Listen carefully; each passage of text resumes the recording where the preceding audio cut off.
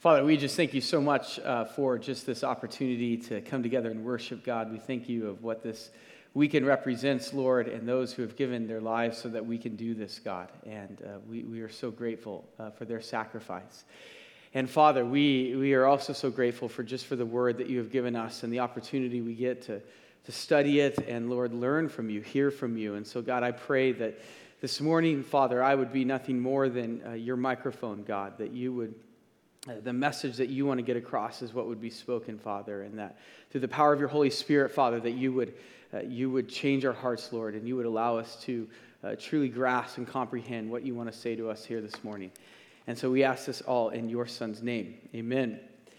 Do me a favor, grab your Bibles, turn with me to 2 Samuel 13. 2 Samuel 13 is where we're going to start out today. We are continuing our series in the life of David that we picked up again last week, and we have a little bit of a different message planned for us here this morning. And what I mean by that is rather than anchor ourselves in one story in David's life or one particular section of Scripture, today what we're going to do is we're going to look at a lot of different Scriptures, three different sort of scenes that we're going to see in David's life. And all of these scenes that we are looking at, they are united by a single thread.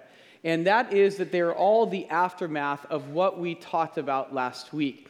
So if you were here last week and you know we covered what is the most infamous story in David's life, and that is the famous story of David and Bathsheba, where David commits adultery. He cheats on his own wives, he cheats on another man's wife, sleeps with Bathsheba, gets her pregnant, and then in the cover-up for all of that, actually ends up becoming a murderer, ends up killing Bathsheba's husband Uriah. And the main point of last week's message was all about how a moment of sin can lead to a lifetime of consequences. A moment of sin can lead to a lifetime of consequences. And what we saw last week is all the consequences that David received for his one moment of sin. And if you remember, one of those consequences that David received was in relation to his family.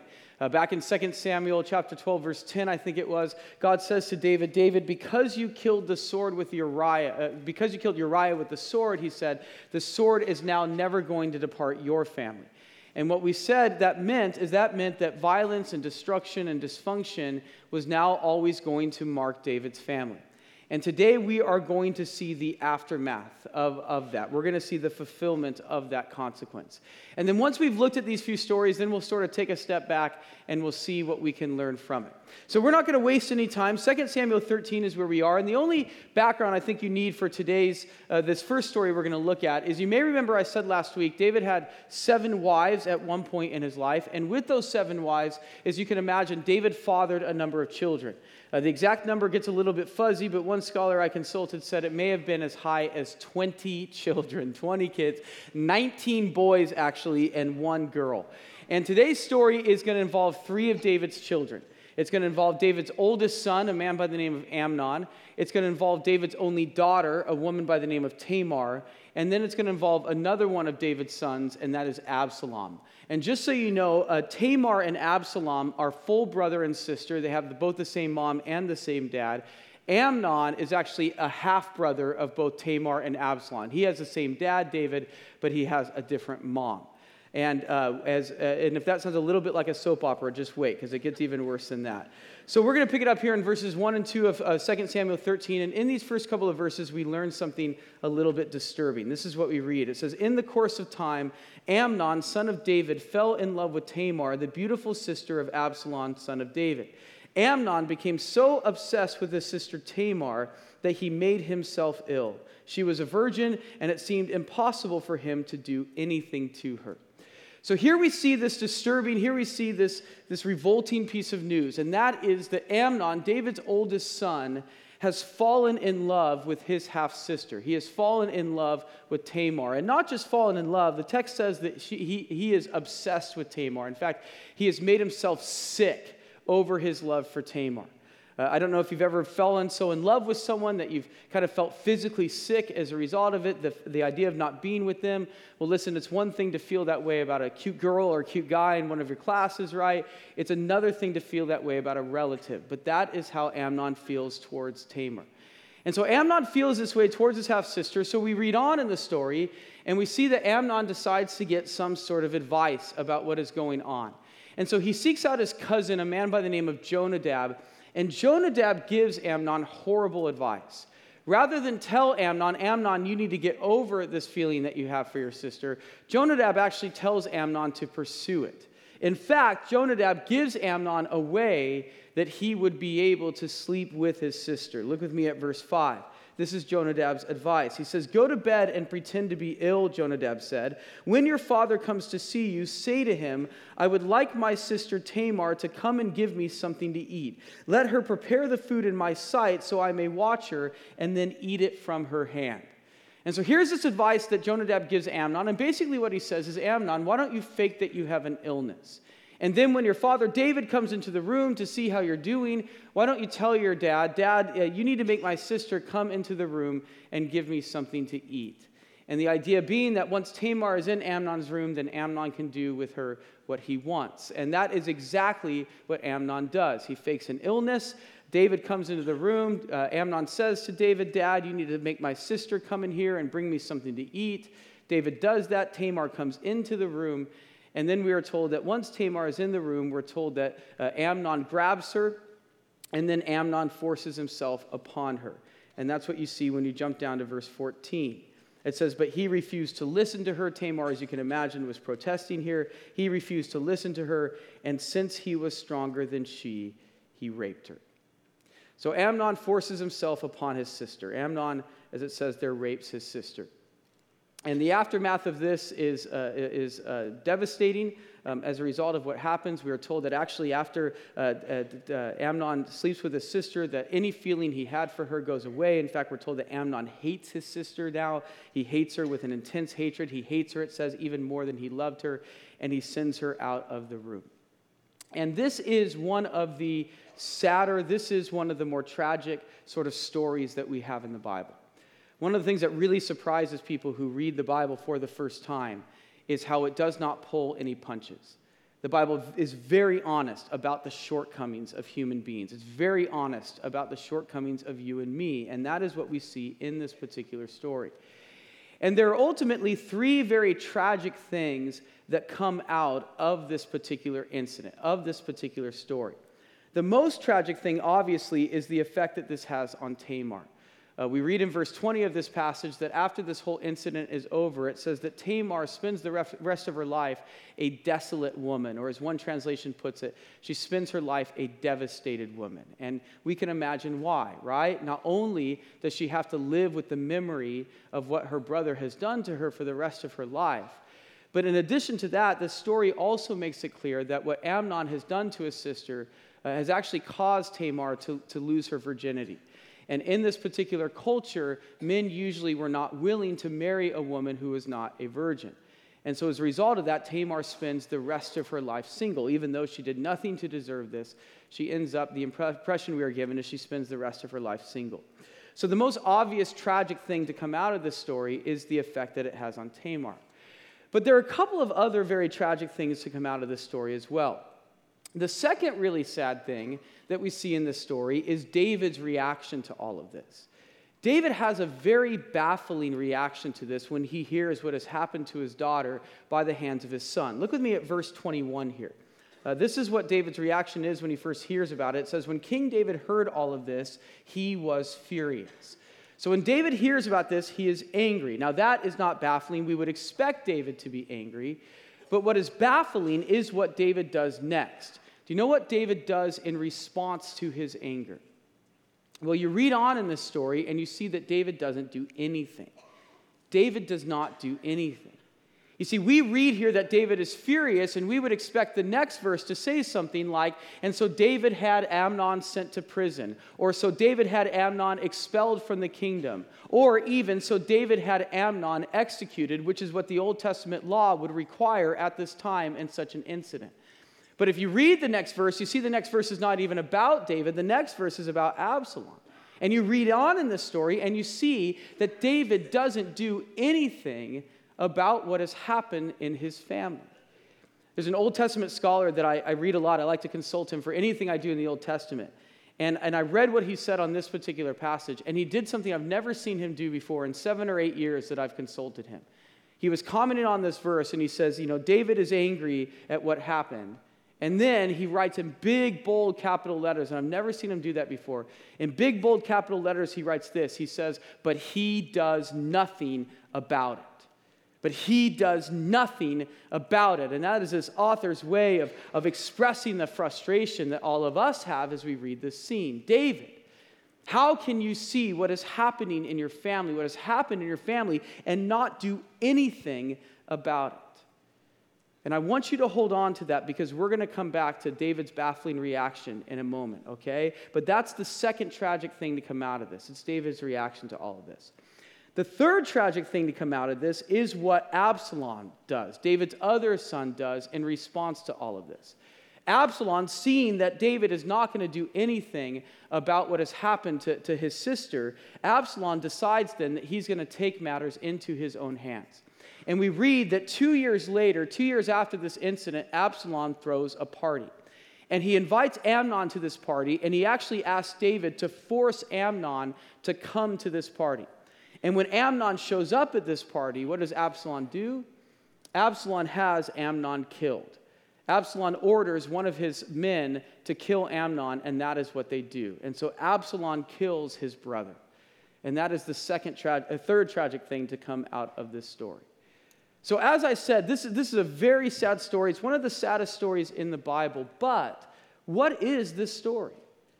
This story is the direct aftermath of what we saw last week, right? God said to David, David, violence is going to be a part of your family as a result of what you've done. And now we see the direct aftermath of that. And so that's what we see in this story. Now, turn with me to 2 Samuel 15, okay? This is the second passage we're going to look at, 2 Samuel 15. So we read that after Absalom kills Amnon, he actually leaves Jerusalem. He leaves Israel for a period of 3 years. He is fearing punishment for what he has done, and so he wants to wait till everything dies down a little bit. And so everything does die down at the end of 3 years, and Absalom is actually welcomed back into Jerusalem, back into Israel. But as you can imagine, his relationship now with his father is strained. David is upset at Absalom for killing Amnon still, and Absalom is upset at David for not doing anything about what has happened to Absalom's sister. And so, over the course of a few years, we are told that Absalom decides that his father no longer should be king over Israel. And Absalom decides that he wants to stage a coup in order to replace his father as king over the country. And we see the beginnings of that coup in the first few verses of 2 Samuel 15. Look with me starting in verse 1. It says, in the course of time, Absalom provided himself with a chariot and horses and with 50 men to run ahead of him. It says he would get up early and stand by the side of the road leading to the city gate. Whenever anyone came with a complaint to be placed before the king for a decision, Absalom would call out to him, "What town are you from?" The man would answer, "Your servant is from one of the tribes of Israel." Then Absalom would say to him, "Look, your claims are valid and proper, but there is no representative of the king to hear you." And Absalom would add, "If only I were appointed judge in the land, then everyone who has a complaint or case could come to me, and I would see that they would receive justice." And so here we see the beginnings of this coup that Absalom is staging against David. And what Absalom is doing here is exceedingly clever. It's wickedly clever. Let me explain what's going on here. One of the responsibilities that the king of Israel had in Israel, that King David had, is he was also the justice system in Israel, okay? Whenever there was a dispute that arose between a couple of people and they couldn't decide it, anyone could bring that claim before the king. And David would hear the dispute, and David would rule on it, and whatever he said would go in that particular matter. So David was also the justice system. Well, what Absalom, we're told, is doing in this scene is he would get up really early every morning, and he would stand on the side of the road that leads into the palace. And whenever someone would come to the king with a complaint, with a case that they wanted David to decide, Absalom would stop him. And he would say, "Hey, what case are you bringing before the king?" And the person would explain. And Absalom would always side with that individual. He'd say, "You are right in this matter. Your claims are valid and proper. You should get whatever you think you deserve in this matter." But then he'd say this, but don't bother bringing the case to David. The king won't hear your complaint. The king doesn't care about justice. And then verse 4, Absalom would add this. He'd sort of throw up his hands in frustration. He'd say, If only someone would make me judge in Israel. If only someone would make me king in Israel, then I would see that justice is always served. And what is Absalom doing here? He's trying to gain a following for himself. He's trying to gain people who want him to be king. Well, guess what? It works. In fact, we are told that Absalom gained such a following that he is actually able to declare himself king over Israel. He gained such a following that he is actually able to run David out of Jerusalem. David has to leave the palace. He has to leave the capital city of Jerusalem, of Israel, Jerusalem. And this sets up then this civil war in the nation of Israel. Turn with me now to 2 Samuel chapter 18. Okay, 2 Samuel chapter 18. So this sets up this great civil war in Israel with David, everybody who wants David to be king on one side, and everybody who wants Absalom to be king on the other side. And this great battle, this great civil war culminates in this battle. And in this battle, ultimately, Absalom and his forces are overwhelmed. And actually, in this battle, Absalom, David's son, is killed. And what I want us to see is I want us to see the reaction that David has to the death of his son. You actually will see it in verse 33 of 2 Samuel 18, so it's the last verse in this particular chapter. But despite the fact that Absalom's death means that the civil war in Israel is over, because now there's no movement following Absalom anymore, and despite the fact that Absalom wanted David dead himself, when David hears of the death of his son, this is the reaction he has, verse 33. It says, "The king was shaken. He went up from the room over the gateway and wept. And as he went, he said, 'Oh, my son Absalom, my son Absalom, if only I had died instead of you. Oh, Absalom, my son, my son.'" And here we see this cry of David. And probably the thing that stands out the most is that David repeats these same two words 5 times in this one verse. And those are the words, my son, my son, my son, my son, my son, David says. And I think that shows the depth of David's grief. You know, one of the things that we haven't talked a lot about in this series, but David is one of the most eloquent men that we have examples of in the Bible. David wrote nearly 1/2 of the Psalms that we have in the book of Psalms in our Old Testament. Some of the most endearing images that we have in the Bible have been given to us by God, by David, the famous 23rd Psalm, for example, "The Lord is my shepherd, I shall not want." David is the one who wrote that. And yet as David hears the death of his son, all he can seem to muster is my son, my son, my son. And I think that shows the depth of David's grief. Don't forget that when David hears the news of Absalom's death, that is now the 3rd son that David has lost. David has lost Amnon, David has lost Absalom, and don't forget the son that was born to David in Bathsheba. David has seen nothing but loss in his family at this point in his life. And that's what David is expressing here. And so here we see all of this destruction. Here we see all of this dysfunction. Here we see all this violence that has marked David's family. And I could share with you even more, but for the sake of time, I'll stop there. That's all the destruction that we see in David's family. And the question that we have to ask ourselves, the question we always have to ask ourselves whenever we study Scripture, is what are we meant to learn from this? What is God trying to teach us in all of this? Well, I think ultimately there are a couple of things that are going on here, okay? First of all, this is absolutely a continuation of what we talked about last week. God said to David, "David, because of all that you've done, violence is now going to mark your family." And that is what we're seeing right here. And so in some ways, if I wanted to, I won't, but in some ways, if I wanted to, this message could be a continuation of what we talked about last week, how a moment of sin can lead to a lifetime of consequences, because that is what we're seeing here.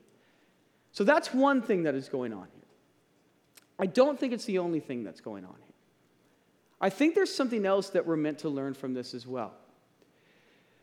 What did God mean when he said that violence was always going to mark David's family? And what I mean by that is, how was God able to guarantee that violence was always going to be a part of David's family after he sinned with Bathsheba? How was God able to guarantee that? You know, the Bible tells us that God never tempts anyone into sin. God never tempts anyone into evil. What does that mean for our story? That means that God did not make Amnon sleep with Tamar. God did not make Absalom kill Amnon. God did not make Absalom stage this coup against David. God would never do that. And so God did not cause any of the violence in David's family. And yet, before it all happened to David, God was able to say, David, violence is always going to mark your family. And so if God didn't cause that violence, because God would never do that, how was he able to guarantee that all this violence, all this destruction would mark David's family? Well, let me tell you something about how our God operates, okay? One of the greatest things that our God does for us in this life, and it often goes unnoticed by us, but one of the greatest things that God does for us in this life is God spends a lot of time in this life protecting us from ourselves. God spends a lot of time in this life protecting us from having to suffer the consequences of our own poor decisions. If you have ever sinned before and not suffered a direct consequence for it, that is God's protection. That is God's grace. That is God saying to you, I want to give you another chance now to get this right. But there are sometimes, the Bible says, where we can sin so repeatedly or so boldly, so flagrantly, as we saw David do last week, where God says, you know what, I'm not mocked. I'm not mocked. And therefore, as a result of that, what God does is God removes his protection from us. And he says to us, okay, I'm going to now allow you to suffer the natural outcome, the natural consequences of the choices that you have made. And that's what brings me back to that baffling response that David had in reaction to what happened to Tamar. God is telling us something when he includes that response. You know what he's telling us? He's telling us that David is not the model father. God is telling us that David has made some pretty big mistakes when it comes to his parenting. And I think when God said to David, David, violence is now always going to mark your family, God was not saying I'm going to cause violence, because God would never do that. But what God was saying is, okay, David, I'm now going to remove my hand of protection from you. And I'm going to allow you and I'm going to allow your family to experience the natural consequences of the way that you have chosen to parent your children. I'm going to allow you to experience the natural consequences of some of the decisions that you have made. And I think all the dysfunction and all the destruction that we see in David's family can actually be traced back to the choices that David made as a father and the example that David has set for his children. Let me illustrate what I mean. Let's take Amnon, David's oldest son, Amnon. What do you think it was like for Amnon to grow up in the palace? What do you think it was like for Amnon to have King David as his dad? What do you think Amnon learned from his father? His dad had 7 wives. His dad had all these concubines. Amnon could not help but see this revolving door that David had on his bedroom and the many women who went in and out of it on a daily basis. I said it last week. David doesn't seem to have ever denied a single sexual urge in his entire life. Don't you think Amnon picked up on that? And while that does not excuse Amnon for the detestable thing that he does to his sister in this passage, I do have to ask, what did Amnon have modeled for him? What did Amnon learn from his father about what was most important in this life? Take Absalom. Absalom was a violent man. Absalom killed his brother. Absalom wanted David dead. Absalom started a civil war that led to the death of Israelites. Where did Absalom learn all of that? Well, what did Absalom see in his dad? Every spring, every summer, every fall, his father was away at war. And then the one spring where his father decides to stay home, what does his father do? He's responsible for another man's death, right? He's responsible for Uriah's death. What does Absalom learn from his father? If there's a problem, the way you get rid of it is through violence. Is there any wonder that Absalom has turned out the way that he has? I think all the destruction, I think all the dysfunction that we see in David's family can be traced back to David and the choices that David made, the model, the example that David set for his family. You know, one of the best illustrations, one of the best analogies I've ever heard for parenting, it came from a pastor that I love to listen to, a man by the name of Alistair Begg.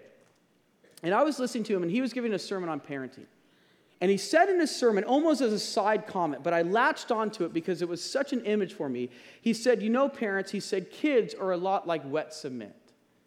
Kids are a lot like wet cement. A couple of years ago for Father's Day, my mother-in-law gave me a kit where you could make a stepping stone. Have you ever seen that before? It comes with a mold, and it comes with some powder, and you mix the powder with water, and it makes some concrete-like substance, and you pour it into the mold, and then you have a period of time before it sets to make an impression in it or draw something in it or something like that. And since I got it for Father's Day, I decided that I wanted to have a stepping stone of my son's handprint. And I actually have the finished product right here, and I don't know how well you can see it, but I got to tell you, this turned out a lot better than I could have ever imagined when we started this particular project, okay? When we did this, Lucas was a little over 1 year old, and as you can imagine, it's hard to get a good handprint of a 1-year-old. And we had to do this over and over and over again, not to mention he was also trying to eat the concrete, so that was another problem. And as we were trying to do this over and over and over again, quickly what I realized that this was becoming a race against time. Because the longer it took to get an impression of my son's handprint, the harder it was going to be, because this was going to get harder and harder and harder, and eventually there'd come a point like it is right now where I would not be able to make any impression in it. And what Alistair was saying in his sermon is that kids are a lot like wet cement. They come into this world as wet cement. And as parents, we only have a limited amount of time to make some sort of impression in them before they begin to harden and they become set in their ways. Now, when David's children were wet cement, what impression was David leaving on them? Well, I have no doubt that he was leaving the impression of the importance of faith. I'm sure about that. But he was also leaving the impression of polygamy, of adultery, of war, of violence, of murder. And honestly, probably a whole lot of not being around, a whole lot of absence. Is it any wonder that David's kids turned out the way that they did? And when you realize that the principle that is operating underneath all these chapters here is actually a parenting principle. And the principle is this: we model for our children examples that they are going to follow. We model for our children examples that they are going to follow. We are making impressions on our children that are going to stick with them for the rest of their lives. We model for our children examples that they are going to follow. And so the question that we are meant to ask out of all these chapters is what impression are we leaving on our children? What are our children learning from our example? A couple weeks ago, I was driving to church with my wife and my kids, and on the way to church, Lucas, who's 3.5 now, he was making it clear to his mommy and me that he did not want to go to his class. He did not want to go to Sunday school. And when we asked him why he didn't want to go, Lucas launched into a 3-minute defense of why he didn't want to go to his Sunday school class. And in this defense, he must have said this one phrase 10 times, and it was a phrase I'd never heard him say before.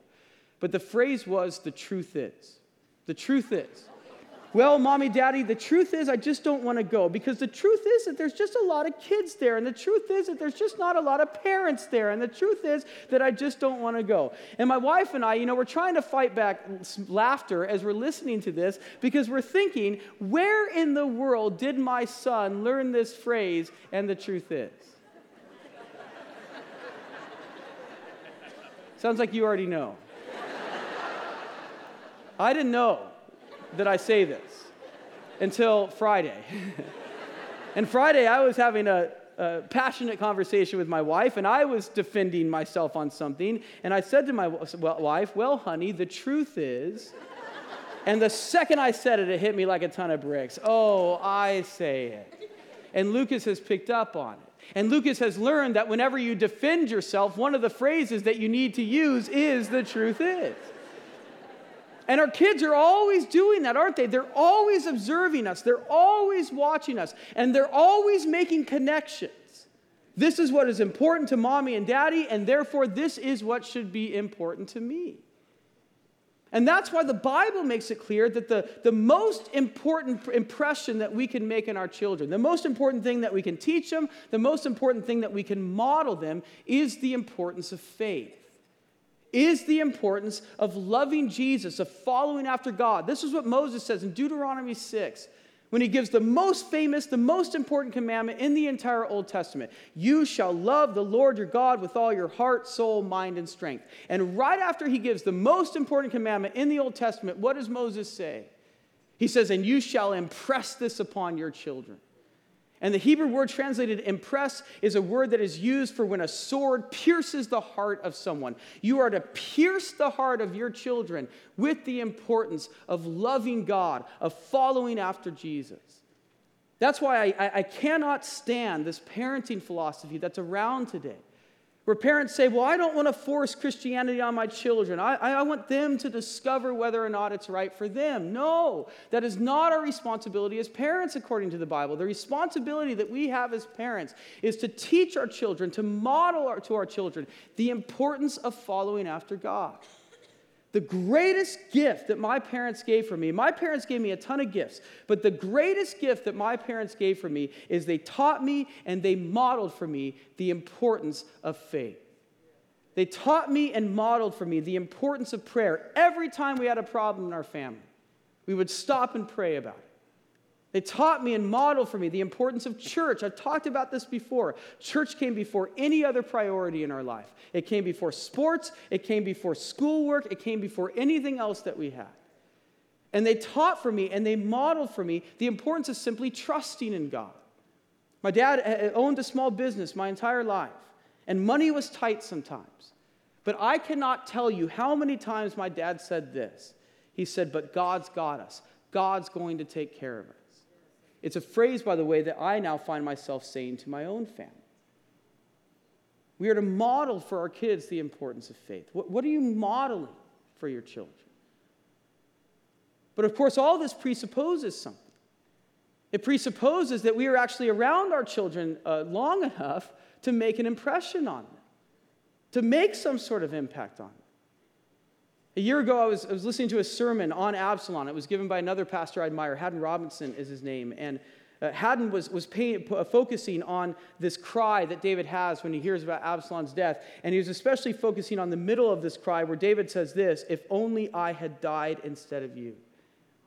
And Haddon Robinson looked at that phrase and he said something like this. He said, oh, David. He said, it's so easy to say that you would have rather died than your son. Any parent can say that they would have rather died than their kids. He said, David, the question is, did you ever live for Absalom? Did you ever live for him? And the observation that Haddon was making was that as he looks at David's life, he just doesn't see any way that David had any time for his kids. How could he? 7 wives, 20 kids, a nation to run? How could he have any time for his children? And then Haddon said something that I don't think I will ever forget as long as I'm a parent. He said this. He said, parents, he said, we need to realize that time is one of our greatest enemies, but it's disguised as our friend. Time is one of our greatest enemies, but it's disguised as our friends. And here's what he meant by that. He said, as parents, we always think we have more time. Oh, Lucas, I can't play with you right now, but wait till tomorrow. Tomorrow, then I'll be able to play with you. Or, honey, this week is really tough, but wait till the weekend. When the weekend comes, then I'll be able to have some time to focus on the family. Or, as I think is really the case these days, this month is really tough, right? The next 6 weeks are really tough, but in a month and a half, we have our vacation, then we'll be able to settle down, and then we'll be able to spend some quality time as a family. And we always think that we have tomorrow. We always think we have another day in order to spend with our family. But what happens to time, especially in relationship with our kids? What happens to it? Quicker than we know it, it runs out. Quicker than we know it, it gets away from us. And all of a sudden, our kids have hardened, if you will, and they have learned from us what they have learned from us, for better or for worse. You know, the pull of our culture, especially in Orange County and especially in Yorba Linda, is career, right? We got to make a name for ourselves. We got to be successful. We got to rise the ranks in our company. And we tell ourselves, if I just work really hard this year, this is a really important year, and if I just work really hard this year, if I work an extra weekend, if I work an extra few hours, then after the end of this year, then we'll be able to have that freedom, and then we'll be able to spend more time together.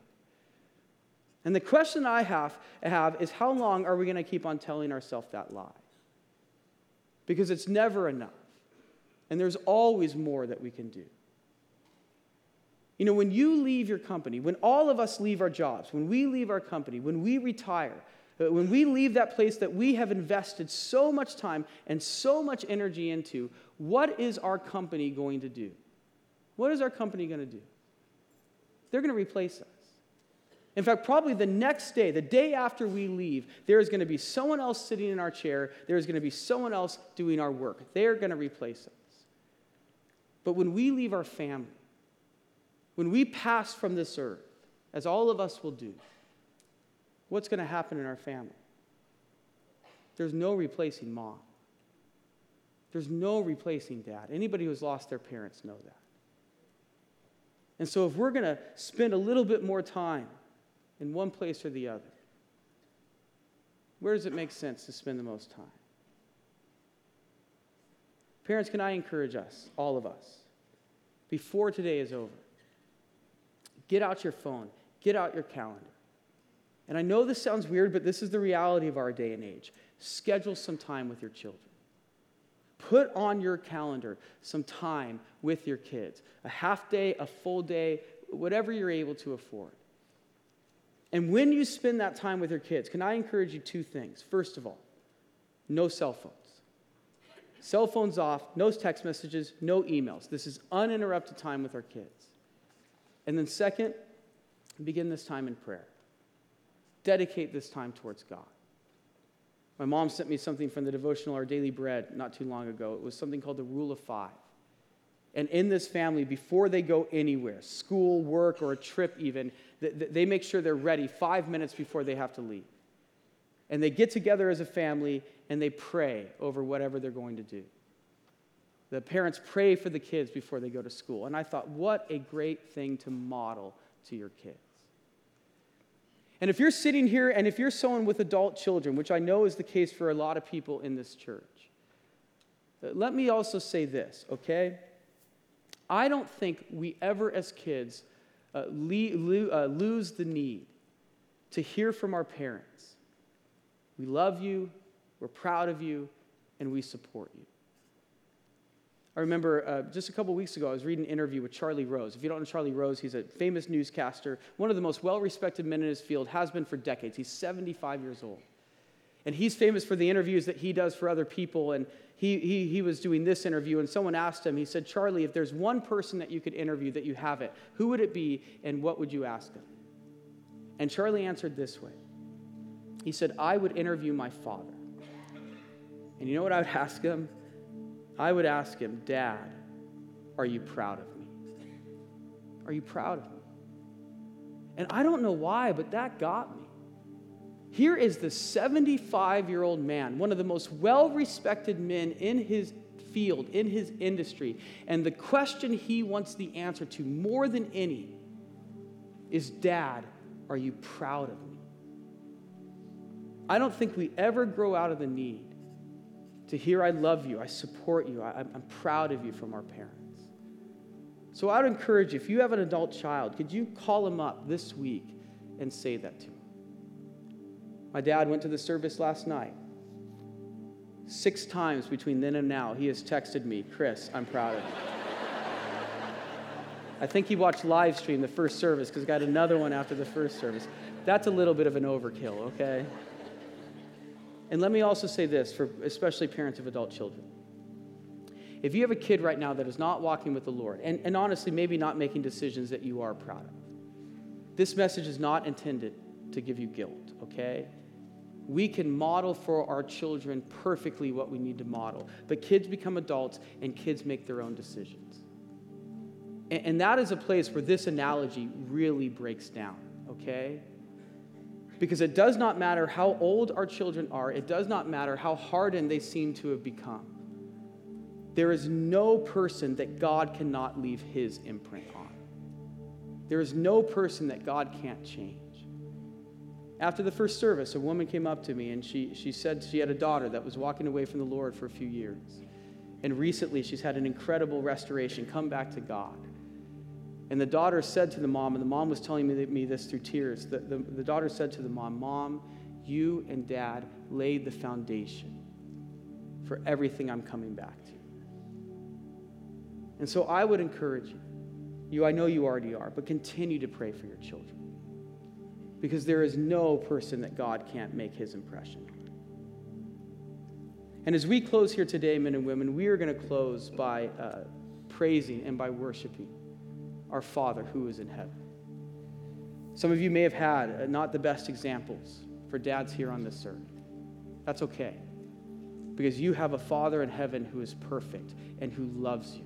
He loves you so much that he didn't just send his son to die for you, he sent his son to live for you.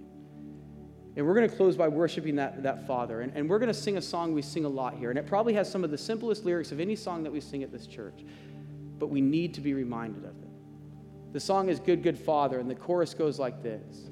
You're a good, good Father. It's who you are. It's who you are. It's who you are. And I'm loved by you. It's who I am. It's who I am. It's who I am. And those two statements right there, you're a good, good Father, and I'm loved by you, that is the heart of what we believe as Christians.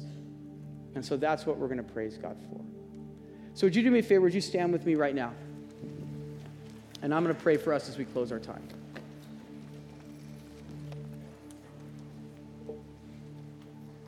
Let's pray.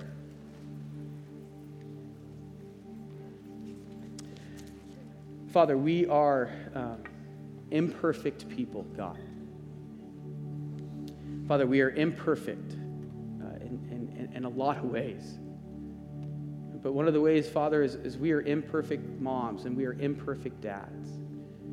We don't always know what to do with our children. We don't always know the best decisions to make, God. But Father, you are perfect. And I know, Father, you are able to step in all the ways that we are imperfect, Father.